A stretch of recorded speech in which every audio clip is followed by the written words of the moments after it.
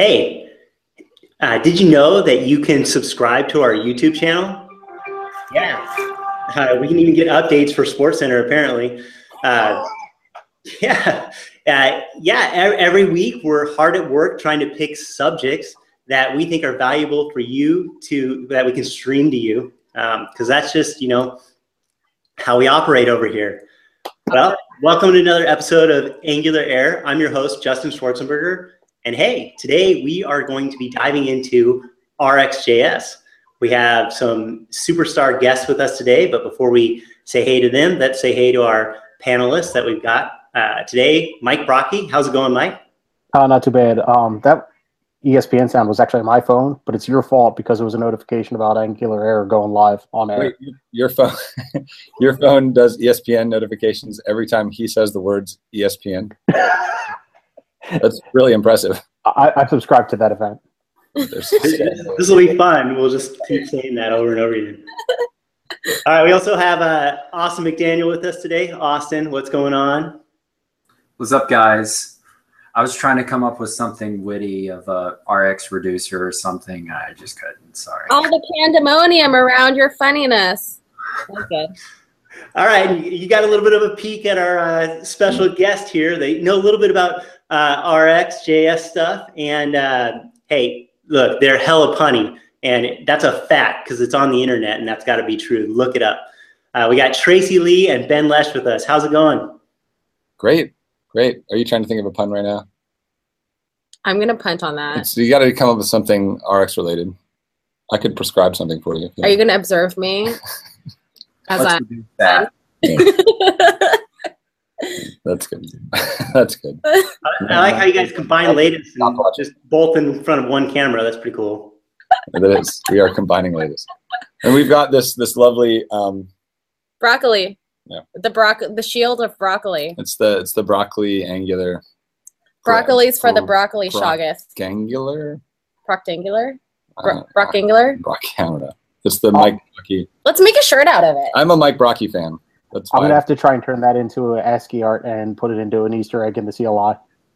But for anyone that's watching this, Mike Brockie and I worked together. How long ago, Mike?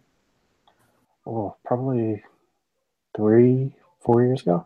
Yeah, at a contracting company in which I worked on a variety of things, including maintaining images on websites and other exciting things like that.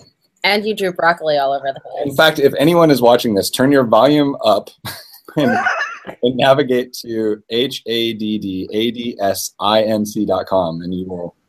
You're going to crash their website. Yeah, we're going to crash their servers. Yeah. They're going to be like, what's happening? This is more traffic than we've ever gotten. We have more than 10 people on our site at once. Yeah, turn your volume up, though. That's the important part. And you have to listen to the entire thing. Yeah. Entire. I got to listen to that regularly. It was great. That was Brockie singing, right? Maybe in his barbershop quartet, right? I feel like broccoli's from Skokie, Illinois. You'd be like, I say HA. No. He gets into it. Does he dance? Yeah. Come on, broccoli. We can see you dance. No, not to that song. There's no dancing to that song. No. I'm a little sad that we didn't get a panda one, though. Come on. Okay. Well, next time we'll get a panda. Next time. Yeah. You got to earn your way in there, like Mike. I mean, yeah, I don't know. I don't have a logo, so hey, Austin and I, we'll just hang out logoless. Yeah. Great. So all right, did we introduce ourselves? Yeah, they introduced us. Okay. We introduced you. Why don't you tell the couple people out there that might not know who you are a little bit about yourself? Everyone knows who she is. I don't know if everybody knows who I am. That's completely untrue. But thank you. So this is Tracy. This is Ben. This is the Ben Lesh. He also has his own hashtag, SoBenLesh. If you hashtag it, SoBenLesh will retweet you. Yeah, our friend Jay Phelps wrote it. There's a bot. There's a bot. We were like, who did this? And then we found out it was Jay. Jay Phelps made it, and then he told me he doesn't know how to turn it off. He doesn't know how to unsubscribe. It's pretty good. So Ben, you're the author of RxJS 5. Yep. And you're also the lead of RxJS. I was the lead on the RxJS 5 project. I'm doing a really bad job at it. What is RxJS? RxJS is reactive extensions for JavaScript, and what it is, it's reactive extensions started in .NET, So the idea is that a guy named Eric Meyer and some other folks at Microsoft were looking for a way to do like push-based reactive programming, and they kind of invented, I don't know if they invented a new type or they kind of pulled a new type out of iterators. They kind of pulled an iterator inside out, and they made this type called an observable.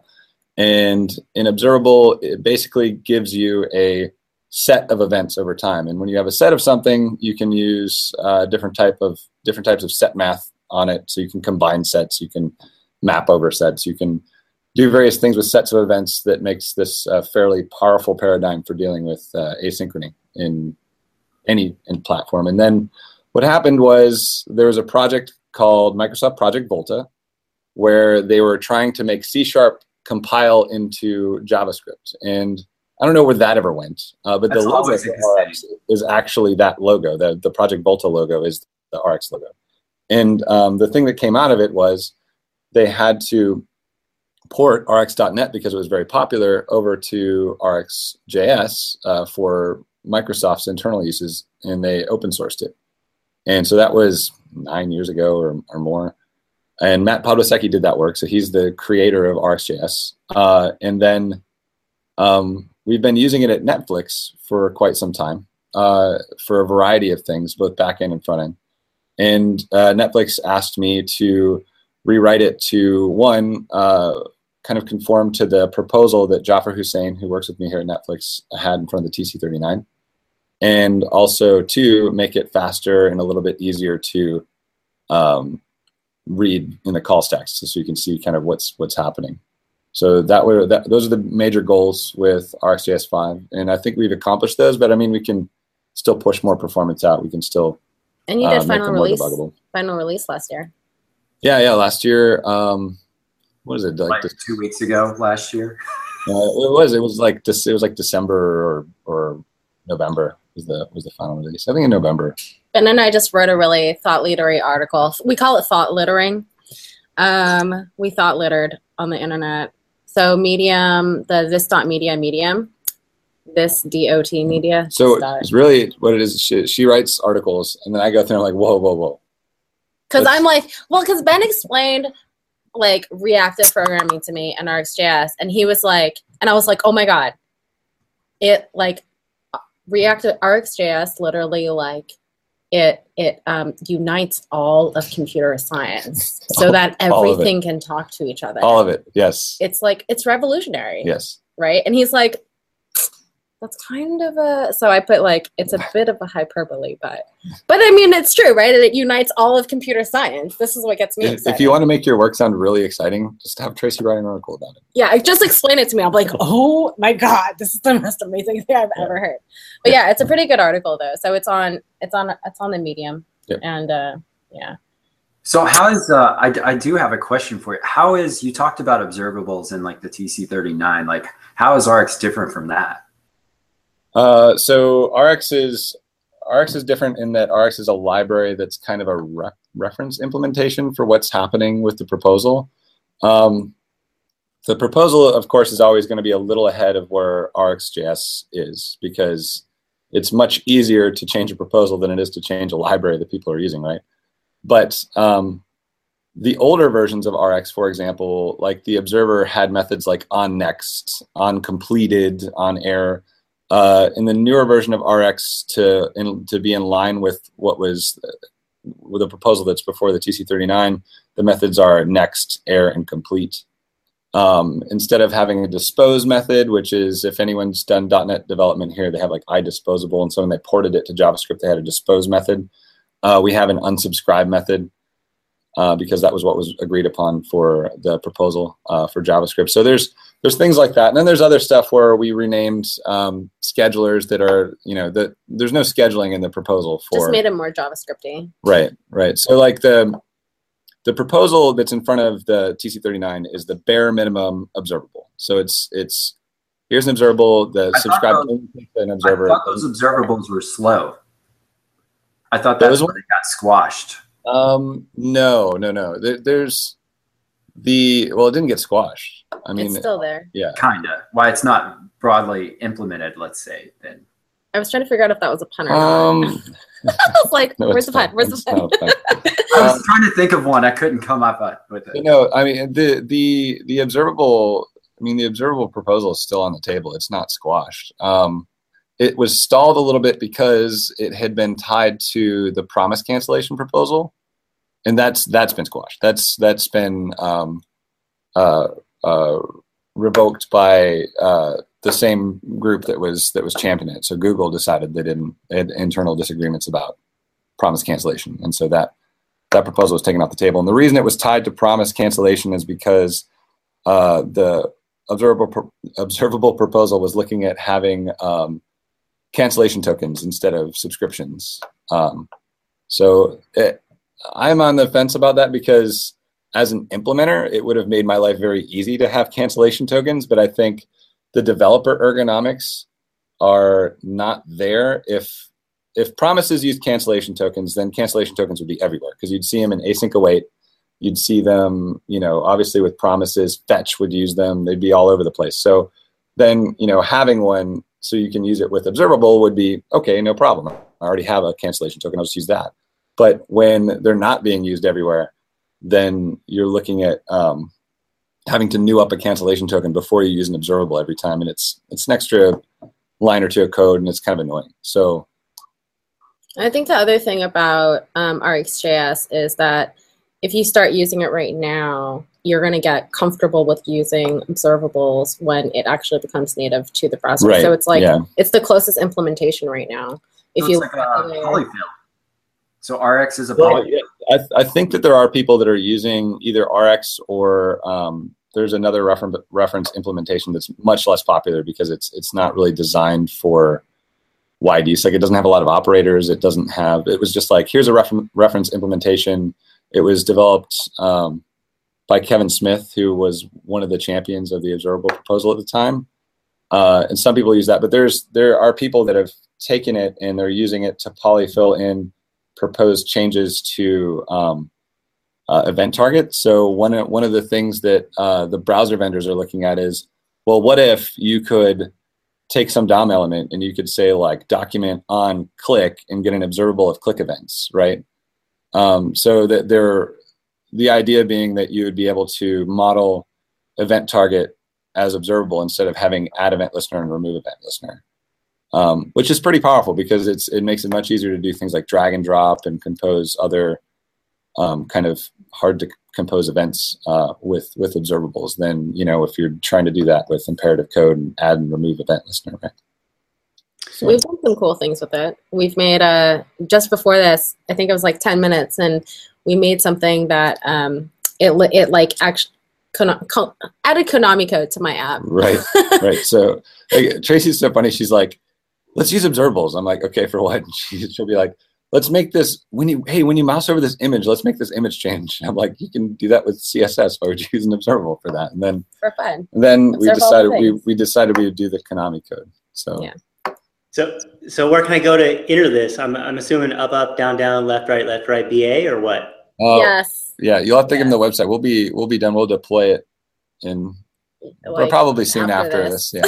Sweet. But it'll be on Lady Late.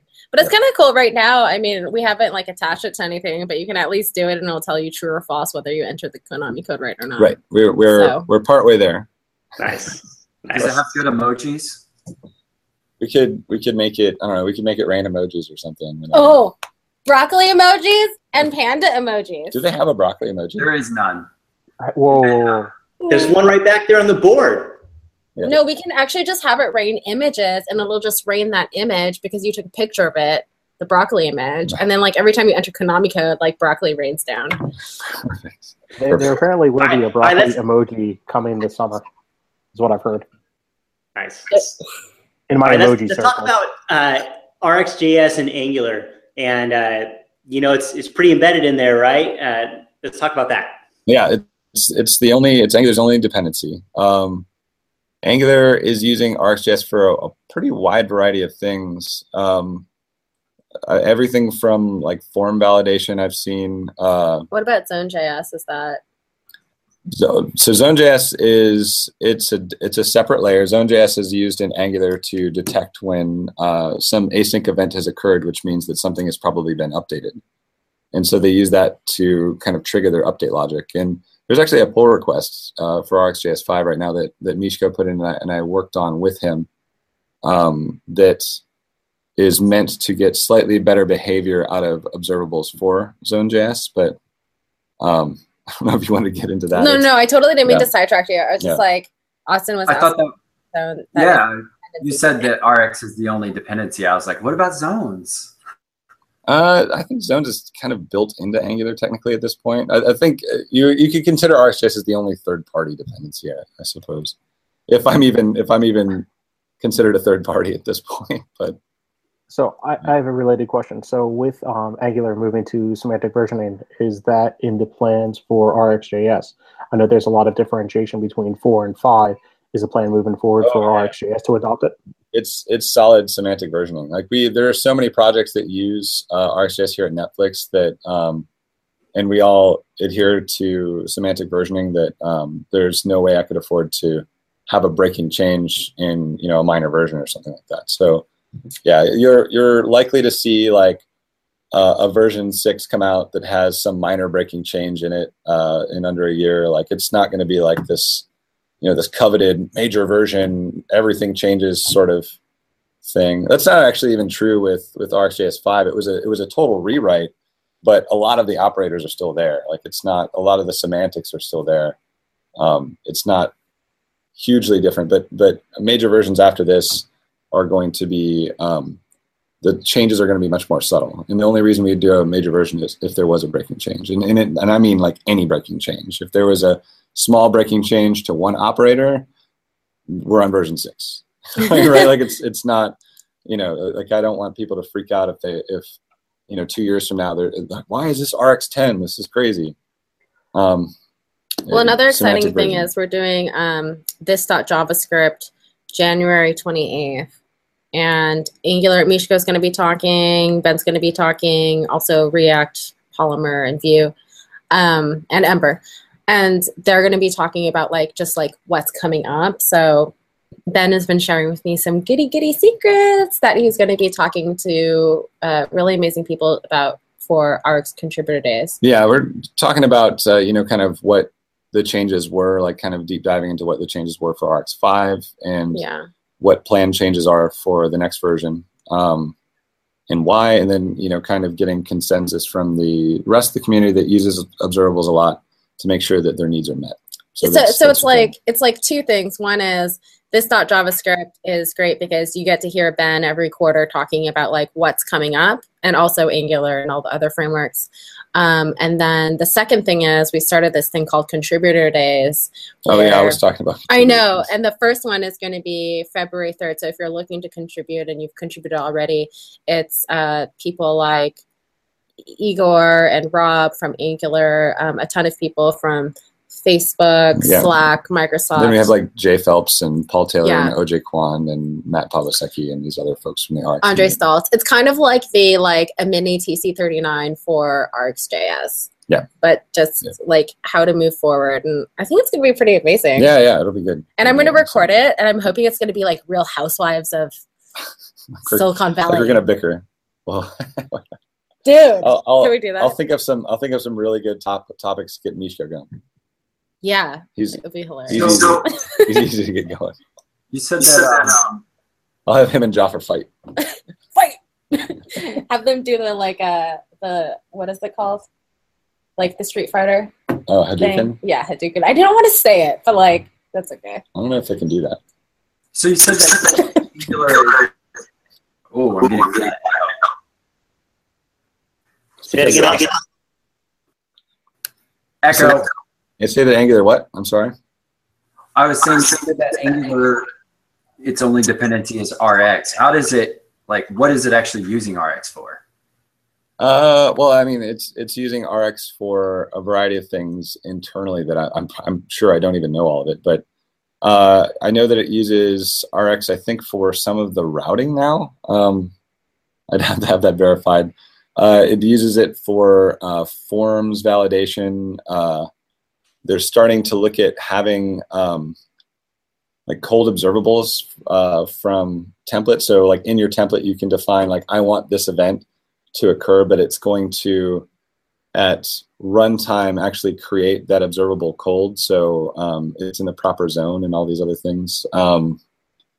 So that's like an active issue right now on Angular. But I think that it gets used more and more. And like you've got NGRX, which is an Angular project, which uses RX as like a Redux style store, and a series of other projects around that. So people use it for state management and a variety of other things. So it's because observables are such a primitive type, similar to like a function or a promise.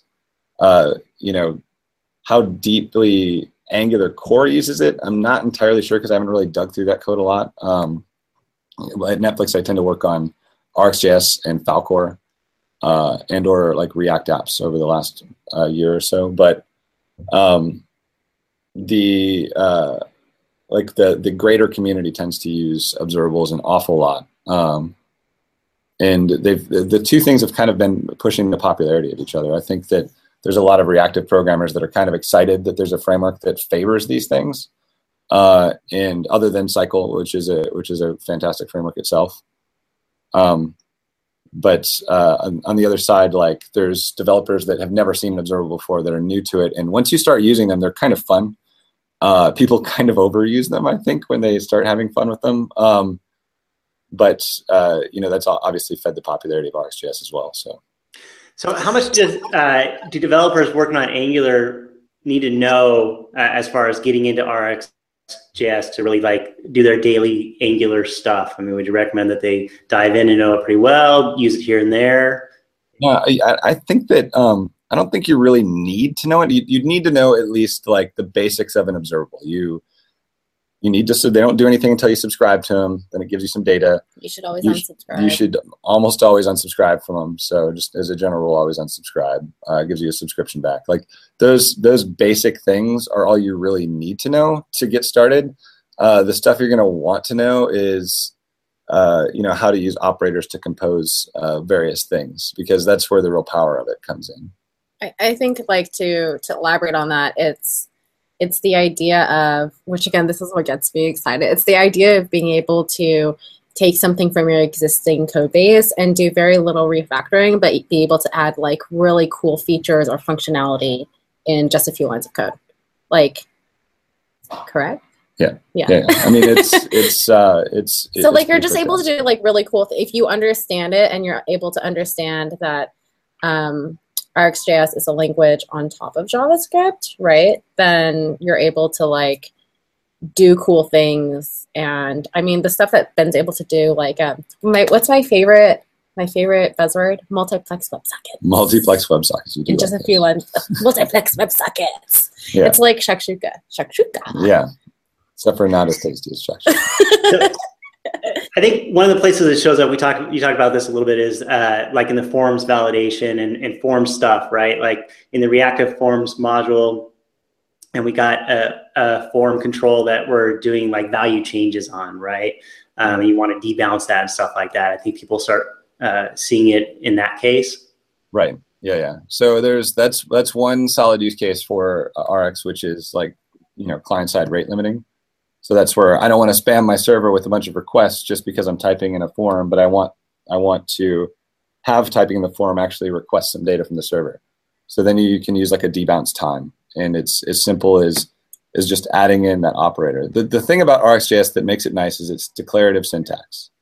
So the thing that makes it hard is you have all these operators that themselves are kind of a domain-specific language to dealing with sets of events, right? But you can have some like, here's my observable of input changes. I'm mapping it to the text values coming from this thing. I'm doing this, and I'm sending out some AJAX and so on. And then you're like, wait, I don't want to spam my server. So you just add a debounce timeline in there, and it just works. It's declarative in a similar manner to, say, HTML is a declarative language, right? If you add an H1 tag in anywhere, then all of a sudden you have big text wherever you added that in, right? If you add debounce time in anywhere in your observable operator chain. From that point down, the requests are going to be debounced from whatever came above it.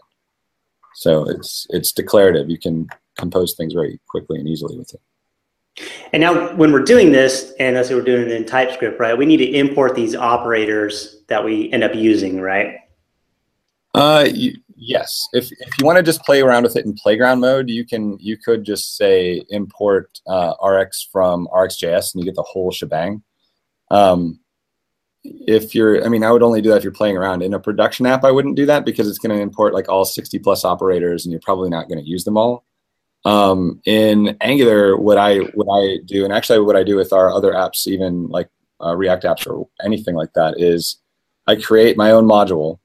And in that module, I say like export observable from Rx/observable. And then I just have an observable with no operators on it.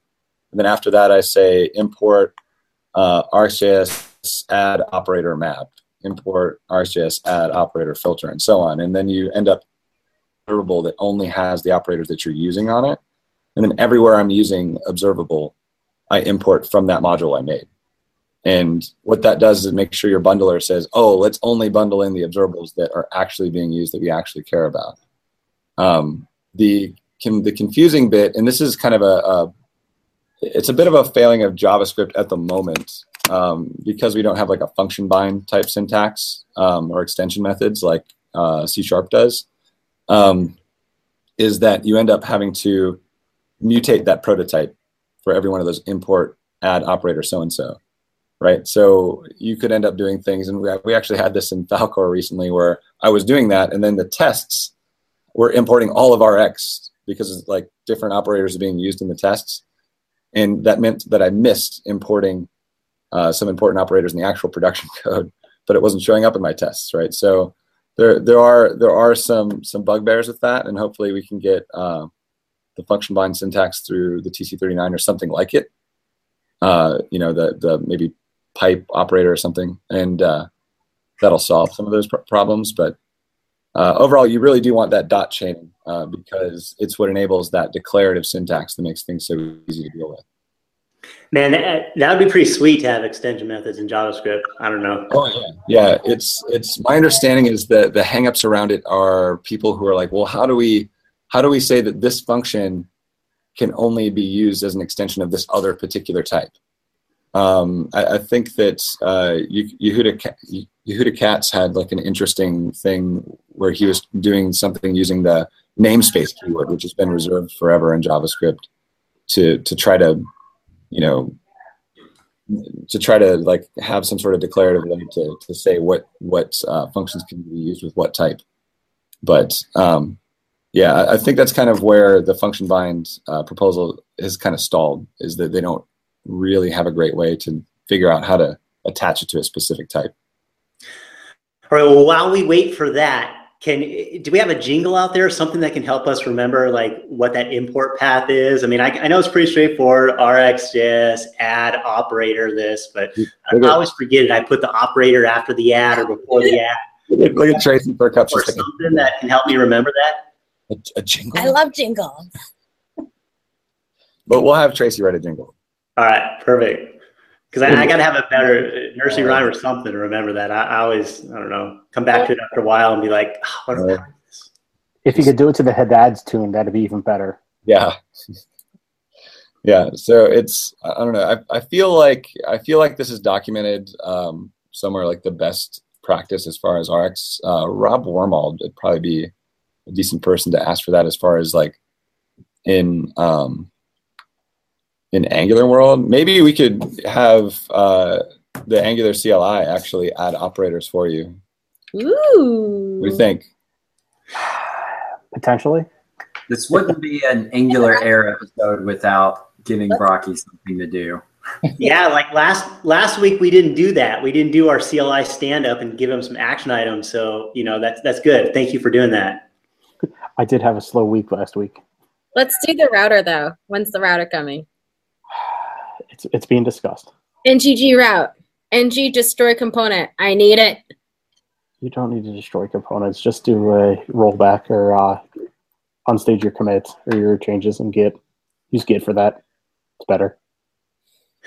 All right, so we've talked a lot about observables, right? But there's these other terminologies that live within this RxJS space, right? Things like subjects and behaviors and stuff like that. How much do we need to know about that? And is there like an easy way to kind of, I don't know, I always find that once I start getting into that and I see these other terms and start trying to do the mind map of what's going on with observables and then take it to these other terms, like how they fit in, and it's like a lot to grok and take in. So I don't know if we talk a little about that. The subjects are, I don't know, I could whiteboard it. Want me to whiteboard it?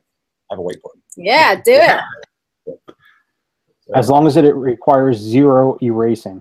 All right, we're not going to erase your stuff. All right, so if you guys can hear me okay. So subjects are all over the place. If you ever look at the observer pattern, so the observer pattern, generally you have like a subject, and then you have this observer, right? And the observer, in this case, we'll just say it only has a next method on it that you can pass a value to, right? And what you do, the subject has like usually an add observer method, right? That takes an observer, and then it'll also have like a remove observer method. This is the gang of 4. You know, you can look it up on Wikipedia or whatever pattern. What you do is you can register multiple observers with a subject, and then this guy also has a notify, and you might pass the value. And what this does when you notify it is, well, when you add an observer, it adds it to this internal list of observers, right? It's a bracket. And what it does when you notify is it loops through this list of observers and it calls next on them with the value that you passed in. All right? So let me move you slightly closer.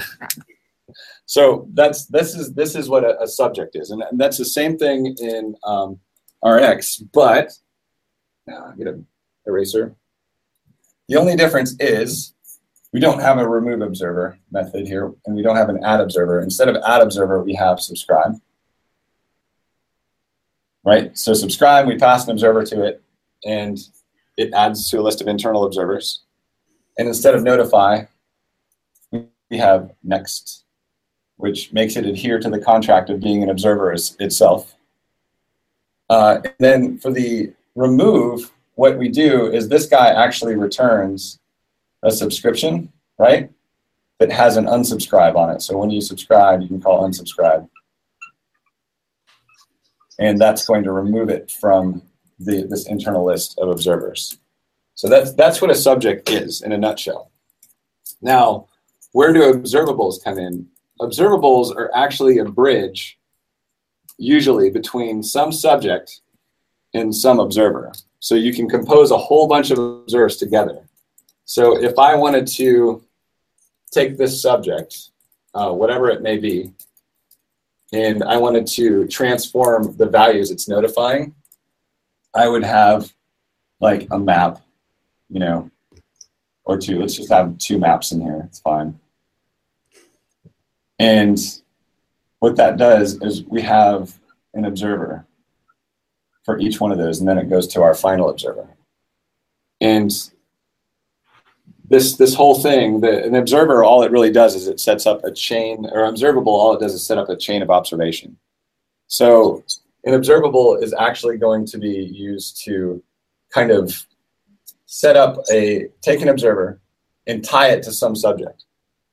When you create a new observable, even say new observable, and it gives you an observer, and then inside of here you create some producer, and you call, let's say if that producer is, let's say it's got an event listener. So you say p add event listener, which could just as soon be add observer, right? Like, what's the difference between add event listener and add observer? And then inside of that, we take that event and we pass it to next on our observer. So this is our observable. And then in here, we're also going to return some sort of teardown, right? Where we remove the event listener. I'm just going to shorthanded, right? Inside of there. So you've got your setup and your teardown, and this is really a subject. If you look at it, add event listener, add observer, same sort of thing. So subjects are all over the place. People don't realize they're using them, but the subject that exists in RxJS is actually meant for the act of multiplexing for the most part. Whenever you have an observable, since an observable, you subscribe to it, you give it an observer, and usually it's responsible for setting up some producer of data, be it a subject or whatever, and then tying your observer to it. And what that's going to end up doing is every time it creates a new data producer. And if you don't want to create a new data producer every time, then we need to multicast is what you need to do. So you need to be able to notify multiple observers from the same data producer. And so what we do is we use a subject, because a subject, when you subscribe to it, adds to a list of internal observers. And when you next something into it, it broadcasts to everybody. So that's where subjects really why they're really added to RxJS. So you can have functionality like share and publish ref count, these sorts of things. But yeah, subjects are observables on one side and observers on the other. But the thing about them is they've got this internal state where they keep a list of internal observers that you're notifying whenever you next into them. Does that kind of make sense? I felt like I rambled a little bit about it. But. No, I think that's awesome. I think that's great breakdown. Helpful. So maybe also talk about the HTTP module and how that uses it and what's going on there with observables. So the HTTP module is really, I mean, all it is it is an injectable observable that you can use for, well, it's got a variety of ways that you can create observables from it, but basically it creates an observable that is an abstraction over XHR, which is the XML HTTP request. And the reason that you'd want to use that over Fetch is because Fetch doesn't support cancellation currently. And what you want to be able to do in a single page app is if you're loading a view and you say, hey, let's load some data for this view, and then someone knows, nah, I'm clicking away from this view, I don't care about it anymore, and they go to a different view, you don't really want to execute all the logic that happens after that request comes back. You don't want the XHR itself, XML HTTP request version 2, will actually look at the headers coming back and be like, oh, this is JSON, I can parse that, and then that blocks your UI thread. There's garbage collection afterwards that also blocks your UI thread. And all for data that you're not using anymore because you've forgotten about that view. The user left and they don't care about the view anymore. So if you abort the XHR, it doesn't hit any of that logic. It doesn't even attempt to parse it or any of that stuff. The request comes back and it just drops it. And what we've got with observables is we're wrapping that XHR. So we're creating a new one, we're sending the request, and then if you unsubscribe from the observable before it's done, it will abort that XHR so it doesn't execute all your additional logic. So that's why HTTP is written with observables in Angular 2. It's because it's a slightly better abstraction, even though it's just for one value, for single page applications, because single page applications are long running and stateful, and you probably don't want to run all of your logic when you're done retrieving some data that you're not going to use, right? Which is fairly commonplace in modern apps. You can also use it for things like if you got your look ahead, you're typing and you're doing a look ahead, and you're sending an HTTP request every so often off debounced data entry in a text box. It's able to abort the previous request if you don't care about it anymore. Like if you've changed the data you're looking for, you don't need that one the previous one to come back. So that's why it exists the way it does.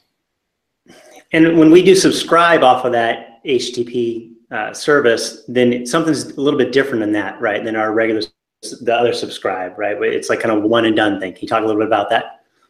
I don't know. I don't know what's changed there. I mean, it shouldn't be much different. as far as the subscribe goes, unless they've changed the behavior to do some caching by default. I don't know if that's happened or not. If it has, I haven't had my eyes on it. But I mean, just in terms of like if somebody goes and does HTTP get subscribe and they take their result, like their subscription is going to be completed as soon as they run that, right? Versus another subscription on a subject that's just continuously getting data stream back. Just well, I mean, the thing about HTTP GET is it's not going to do anything until you call subscribe, and the moment you call subscribe, that's when it moves up the XHR. It sends out the request, and you know when the callback inside that fires, when the next event fires, then you've got your data. The difference between that and subject is basically that, you know, one is an observable that's going to new up an XHR every single time you call subscribe on it, and the other one is an observable that every time you subscribe to it, it just adds to a list of internal observers. So you could subscribe to it with a subject and then tell everybody on that that's subscribed to that subject what value you got back from the XHR. But I mean, they're two different Lego bricks, if you will. They're similarly shaped, but they behave differently. Right. And that was kind of the point I was trying to bring up, was because like in the reactive forms, right, and you do value changes and you subscribe to that, the code inside your subscribe is going to continuously run for you as you get new values coming in. But when you subscribe to HTTP GET, it's going to run after the one call, and then you're done. Yeah. So observables, since they're a set of values over time, right? They could be a set of no values over no time, or an infinite number of values over an infinite amount of time. So when you're looking at HTTP, it's a set of one value over some async amount of time. Whereas if you're dealing with, like mouse events or something like that, you know, obviously anyone that's ever hooked up a mouse event and console logged it will see that it, you know, you get a lot of events really quickly as you're mousing around. Those are also valid observable shapes. One of the things that makes observables really powerful is they're all the same shapedness of the thing. So if anyone's into lambda calculus, their faces probably just melted when I said that. But the idea that you have this thing that pushes one value at you over time, it's very easy to compose things that are all the same shaped. Like, so that you have this, everything's a set of events, and you can have a set of speech recognition. You could have a set of mouse movements, a set of values from an array, which is, you know, like an immediate set of values, right? Like everything, and it doesn't matter if I give you, if your function takes an observable of strings, you know, whether or not that string comes from speech recognition or comes from a WebSocket, it doesn't matter. I just give you an observable, and you can do what you want with it. So that's where the power of it comes from. Is you could, you know, have an interval that flat mapped into HTTP requests, and that's just, you're going to get a steady stream of data off of that. Or you could just as soon change it into WebSockets, and you'll get a stream of identically shaped data off of that, just depending on how you scrub it. So. Somebody asked, do you know how we can make our library AOT compatible? Is there any special configuration? Anything like AOT compatible? Ahead of time compatible? I don't know. Make it ahead of time. With RX specifically? I don't know. I'm sure there's a delay, so. Yeah. That's a question for Mike Brocky. How do they make their library AOT compatible? RxJS is anything that you're doing with RxJS is AOT compatible. But the other libraries that you're pulling in may or may not be compatible with AOT, depending upon the information that's being published to NPM. So it would be dependent upon which third-party libraries you're using, whether or not it can handle AOT or not. What about RxJS that makes it AOT compatible? See, I don't even know this. It just so there's nothing in RxJS that would need to be enabled for AOT. But any dependencies that are brought in, any ng modules that are brought in, it needs to know the metadata about them, which needs to be published to NPM, which you can create by running the ngc, the compiler CLI against your third-party library. My brain just melted. I love it when you explain things broccoli because you're like, confused about it. Oh, it's stuff that I pseudo understand, not deep internally, but at least at a high level. Right on. Cool. All right. Well, I think now everybody's mastered RxJS, right? If they haven't, let's talk a little about your RX workshop coming up and what you got going on with that. Kind of give us a rundown of, I don't know, how it came about. I'm kind of interested in how that came about, and then tell us all about it. Well, me doing workshops in general started with an interest in, I do a lot of talks in RxJS, and when I do these talks in RxJS, I can only really scratch the surface. It ends up me explaining the basics of observables, and people getting maybe mildly excited about it, and then going and playing with it and getting confused and then quitting, right? And I would really like to be able to, or I really wanted to be able to dive into some of these topics in more depth, whether it's talking about what subjects are, how to use subjects, or multicasting, or multiplexed WebSockets, or any of these other things. And with going to do talks, you can only really talk about like one piece of that. And a lot of the more interesting stuff, I have to preface my talk with, okay, so you might not know anything about RX, but there's plenty of talks about that. So you can go watch those. It's like the beginner talks. Right? He's sick of doing I'm beginner talks. I'm going to talk about this. He wants to do the cool stuff. Right. Only get deep. So, my wanting to do workshops started with that. The first workshop I ever did was the Angular Connect workshop last year, and it was really challenging. I'd never written a workshop before. It was challenging, but it was a lot of fun, and I felt like I finally had an opportunity to share more about RX, like more of my deep knowledge than I'm able to share at a lot of the talks. How long was that? How long was the workshop? It was 8 hours. It was 8 hours. Yeah. It was 8 hours. And in all honesty, I mean, there's enough material in RX that can go for a couple days and get crazier and crazier, right? But just get drunk on observables. Right. Let's get crazy reactive. But yeah, so the RX workshop came about because Tracy was like, well, let me help you organize this, because I am not the most organized person. Tracy is the organized person. So we decided to get together and set up a series of workshops so I can, it's better kind of educate exciting. people about RX. I think one of the things we tried to do with the workshop was in the initial workshops that you were doing, they were very lecture based. Yeah, they were very lecture-y, yeah. And so what we've done is we've basically taken all of those and made them into videos. So anybody who attends the workshop gets like a bunch of different videos before. They can watch all the videos. I think it's a little under half an hour of just explaining things. Then you can go into the workshop and it's going to be very exercise heavy. So you just rewrote like the entire example repo, right? Yeah, I redid the whole thing. So it's no longer specifically Angular based. It's agnostic. It's agnostic. We can do it in Angular. We can do it in React. But this specific set of exercises is just like browser and Node, and that's it. Because RX it's basic, and once you learn the basics, you can take it and apply it anywhere. I've used it in Ember apps, React apps, Angular apps.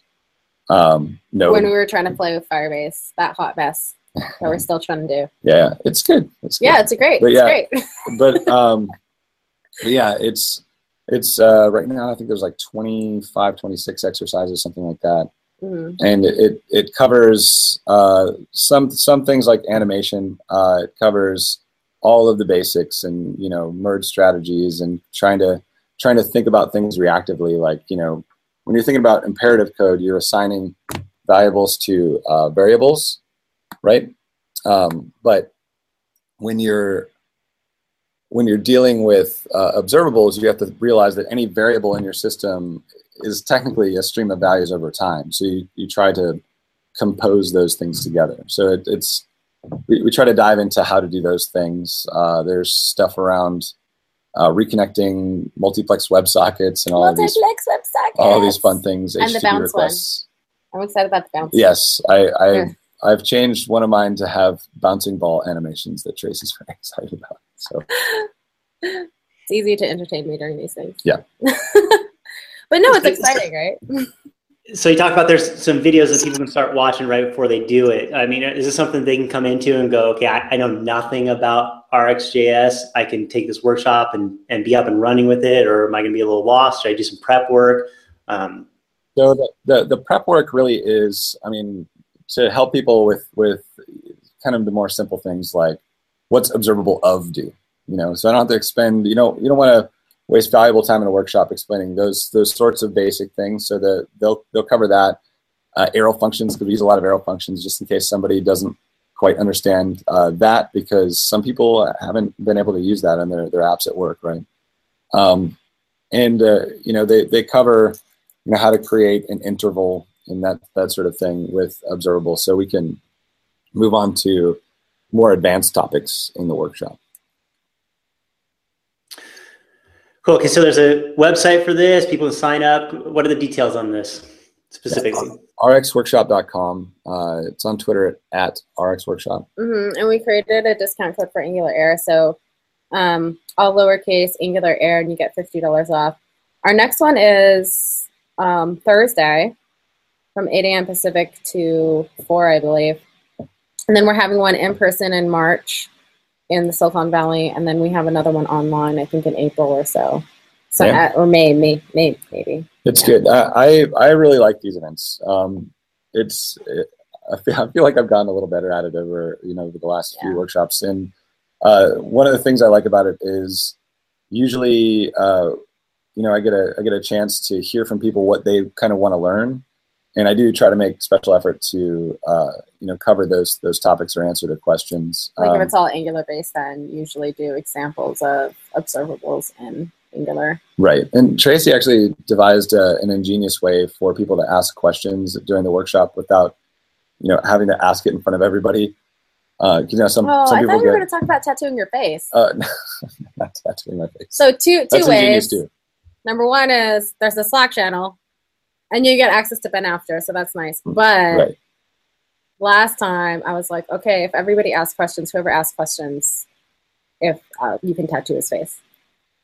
Yeah. I mean, we got one tattoo on your face. I mean, a lot of people ask questions, but I don't think anybody it just got them excited. I don't know if that was what I was talking about. Is so? They can ask questions over the Slack channel, and yes, that too. Tracy will tell me what the question is, but she doesn't tell me who asked it. So if somebody's don't be shy. Yeah, somebody's a little shy to ask a question, and we got a lot of really good questions that way. So I like it. I get a huge kick out of it. I like seeing people get excited about it. Some people get frustrated and angry too. Can we sing a song? Let us know when we can sing the Angular song. Okay, you can sing the Angular song in one minute here. Right. Well, I think that as evidence of today, you got a really good presentation deal. You're really good at teaching us and showing us and walking through the stuff and explaining it really well. So I think absolutely it's a showcase for the fact that your workshop is something that people know. In the workshop, I actually type, so it's legible. It's not. Because this was flipped around too. All right. So we got better font, right, in the actual workshop. Yeah, cool. Much better. All right, so let's wrap this thing up. We're gonna do some picks, but do you want to sing first? Yeah, we'll sing first. All right. So this is a wannabe Spice Girls, okay? So tell you what I want, what I really, really want. So I'll tell you what you want, what you really, really you know want. The words. Yeah. I wanna really, really, really want to zig zig. If you want Angie to forget the past. If you want components, better make them fast. Now don't go wasting my precious time. Make sure your app compiles and you'll be just fine. Okay, we're done. Enough torture. Print it, put it on wax. Let's sell this puppy. One and G2. Wait, better forget the past. If you want components, better make them fast. Now don't go wasting my precious time. Make sure your app compiles. And see, he's embarrassed because he wrote the lyrics with me. Yeah. Well, maybe you just wanted to ghostwrite it and have somebody else, play it.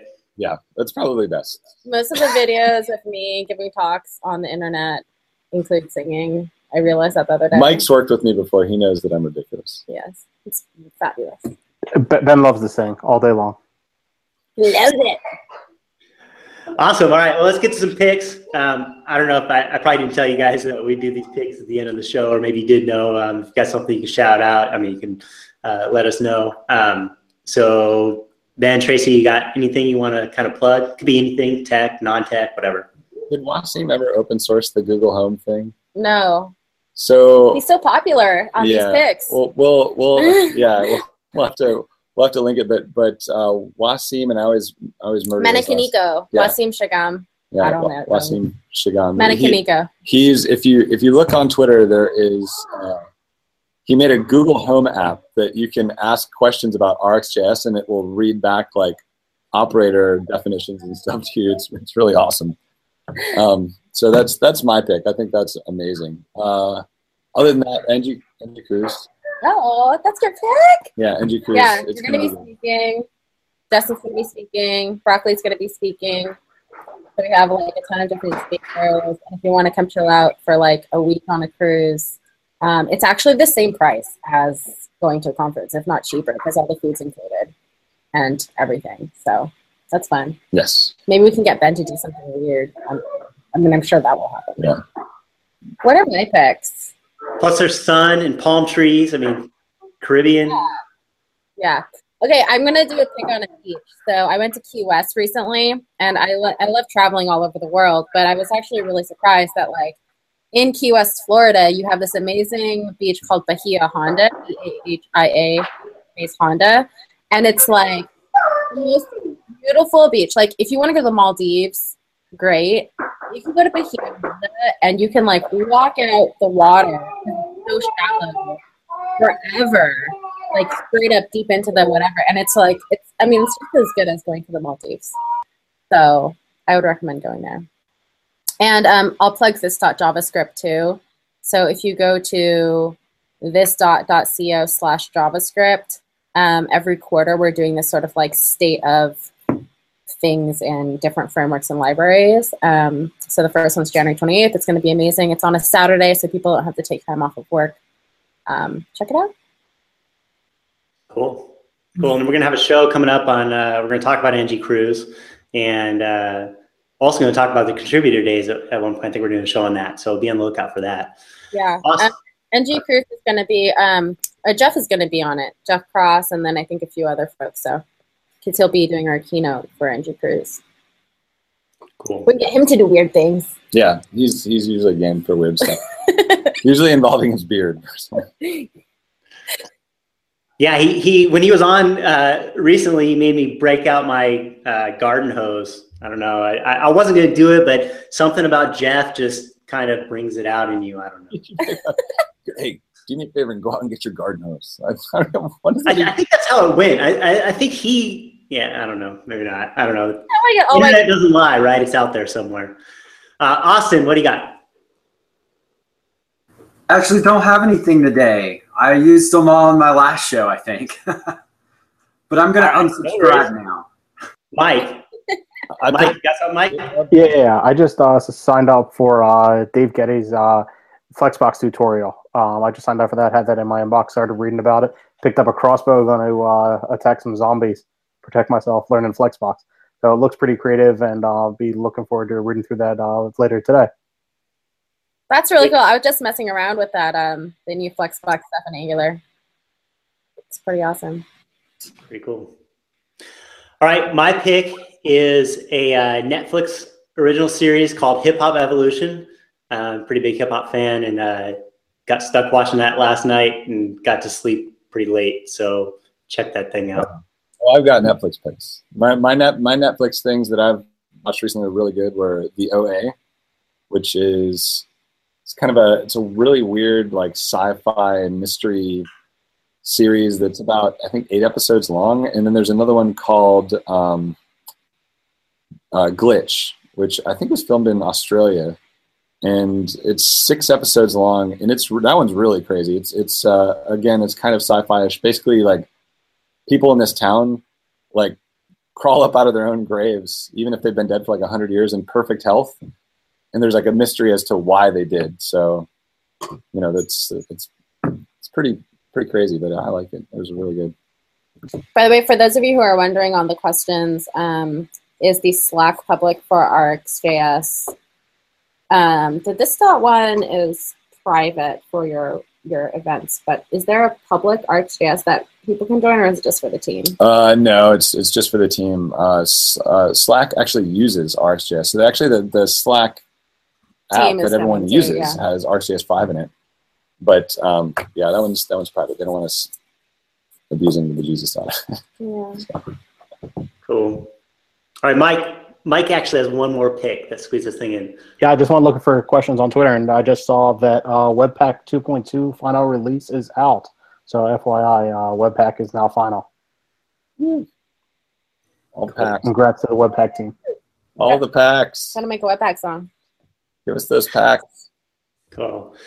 All right, well, thanks a ton to our guest, Tracy, Ben, for coming on and enlightening us on RxJS. And good luck with the RX Workshop. Again, that's rxworkshop.com.